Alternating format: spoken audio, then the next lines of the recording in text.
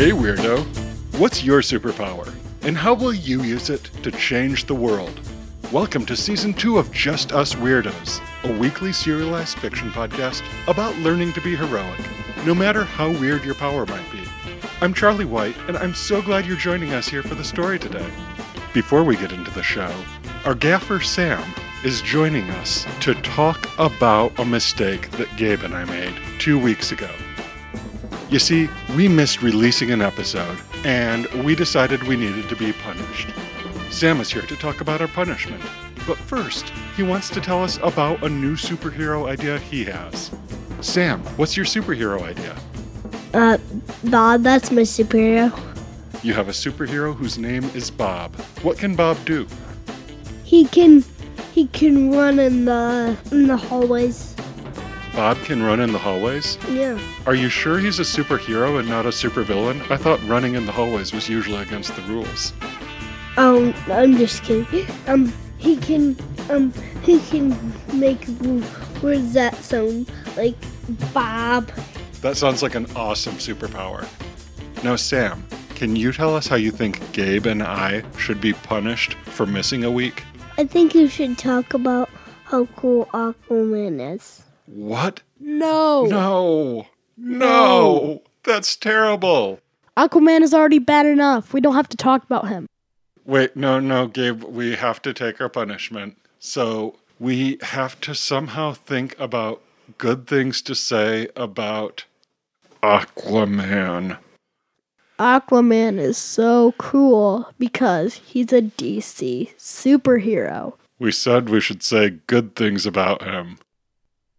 Aquaman has really green pants. Aquaman has really bad smelling. Good things, Gabe. Oh, wait a second. Aquaman has really cool dance parties. Aquaman has an interesting odor. Aquaman is so cool because he doesn't like Marvel. I prefer Marvel, guys. Aquaman survived Thanos' snap. That is so cool. I don't think I can do this much longer, Gabe. Do you have anything else good to say about Aquaman? Aquaman's name starts with an A, and on a test, an A is really good. Okay, that's it. I cannot stomach any more of Aquaman. Listeners, I'm really sorry you had to deal with that. Sam, I cannot believe how mean you are making us say nice things about Aquaman.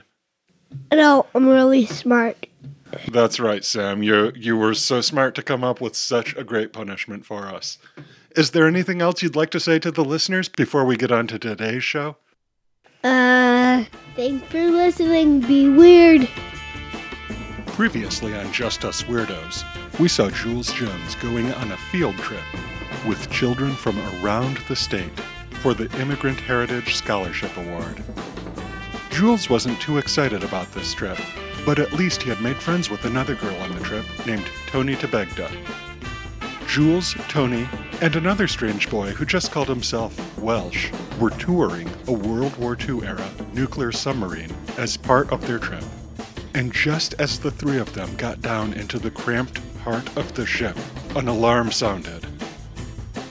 Before we get started with today's episode, I have a word of warning for any adults listening.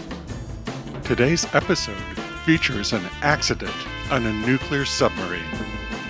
Why am I warning adults about this? Because nuclear submarine accidents can be dangerous for adults' health. So next time you're on a nuclear submarine, be careful. In the meantime, sit back, put a smile on your face, and think of something weird. It's time to get ready for issue number 24 of Just Us Weirdos. The Secret Origins of Fish Out of Water, Part 2. Evacuate the sub. This is not a drill. The presenter's voice echoes over the speakers in the submarine. Everyone get off. His voice is replaced by a calm, computerized voice.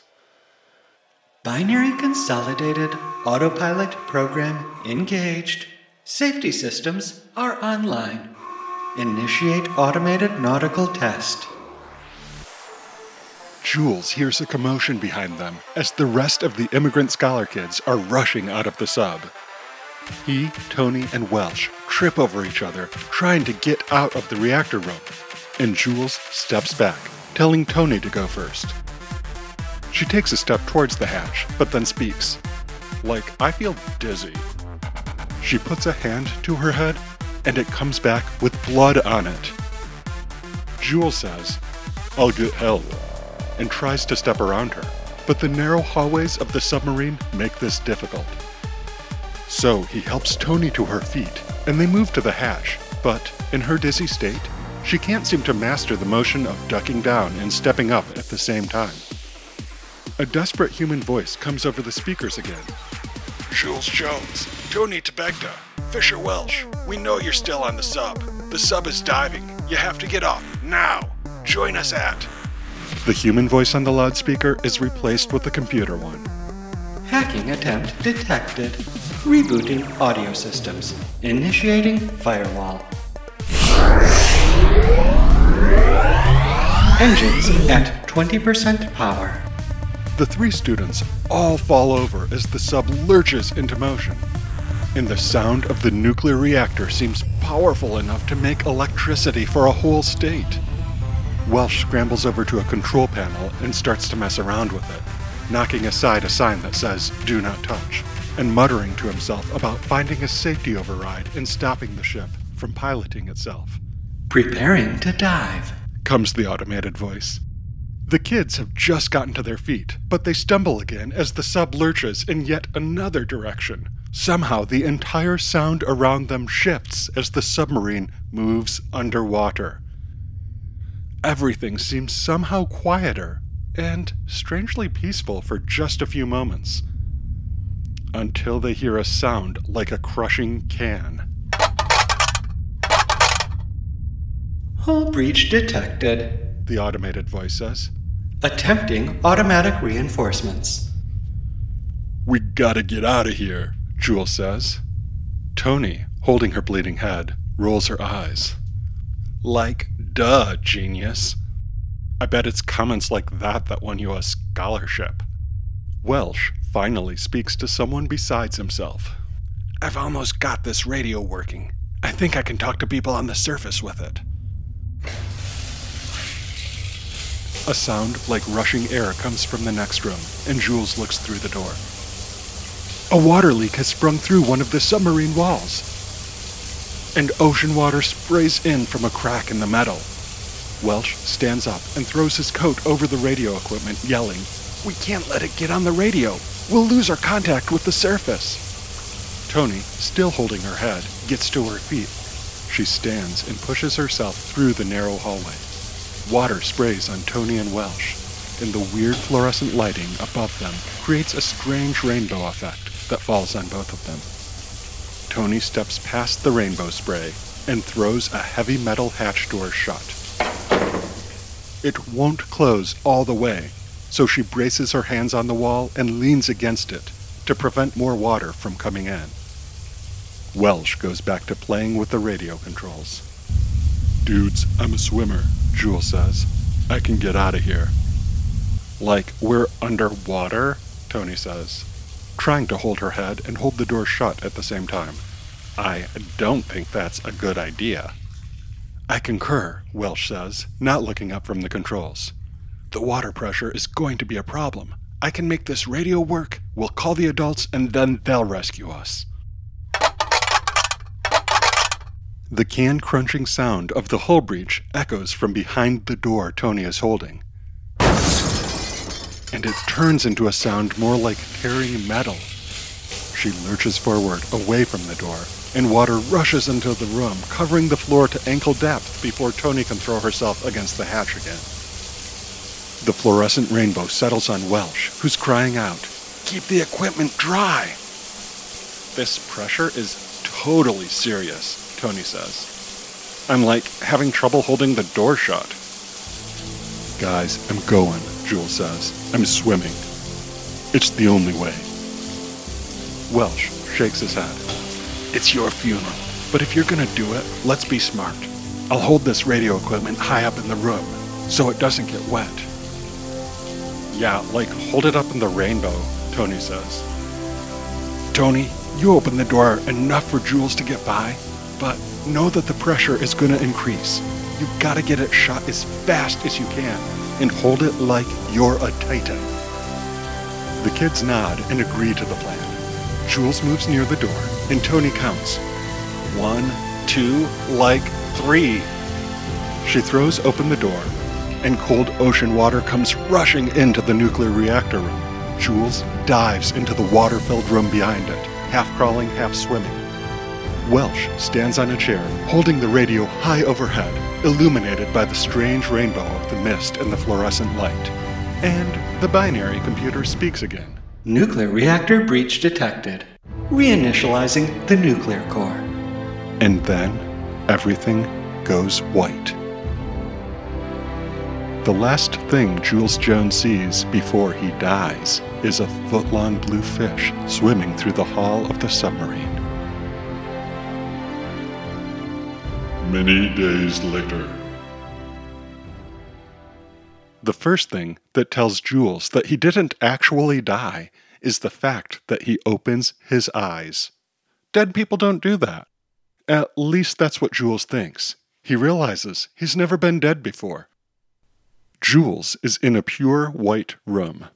The first thing he hears is, "Oh, honey, you're back." He turns his head to the side. He expects it will be painful, but it's not. In fact, he feels better than he ever has before. His mom is rushing to the bed, and she throws her arms around him. "I was so scared." Jules hugs his mom back, and he looks around the room. It looks like it's some kind of hospital, and he's not wearing his own clothes. He's got some kind of gray sweatpants on, and a gray t-shirt with the Binary Consolidated logo on it. Mrs. Jones explains that Binary had sent a team of rescue divers after the sub when it accidentally launched, and they pulled the kids out of the flooded vessel. But the nuclear overload, Jules says. That could not have happened. A sour voice comes from the door. Jules and his mom turn to see Mrs. Work, a senior executive at Binary Consolidated, entering the room. Before we let students on the ship, I had my engineers remove the nuclear reactor core from the ship. There was no breach. There was no overload. You and the other kids must have just scared yourself. I don't want you to feel scared, Jules Jones, and I don't want your family to be scared.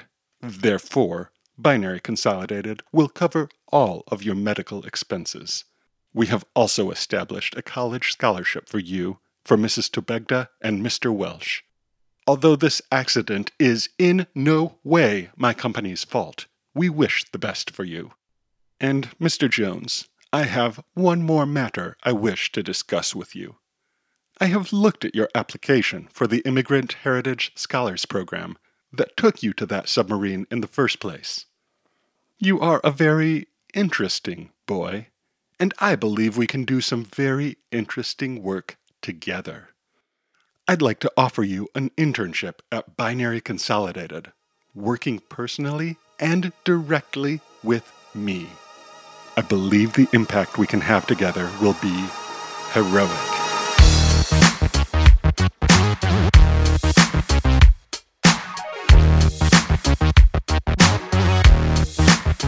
Thanks to you, dear listener. You can find us online at justusweirdos.com, where you can subscribe to our podcast and interact with us. Visit us at Twitter or Facebook at justusweirdos, or send us an email at hero@justusweirdos.com. You can also find forms on our website to interact with us or send us your story ideas. Right now you're listening to Cinderella, used by permission from Love Hustler. Check out their music on Spotify. And while you're there, also check out Joe Carnwath. We're grateful to Joe for writing the theme music that you hear at the top of the show. Check out Joe's music online at joecarnwath.com. Thanks for listening, and remember, be kind, be creative, and most of all, be weird. See you next week, weirdos.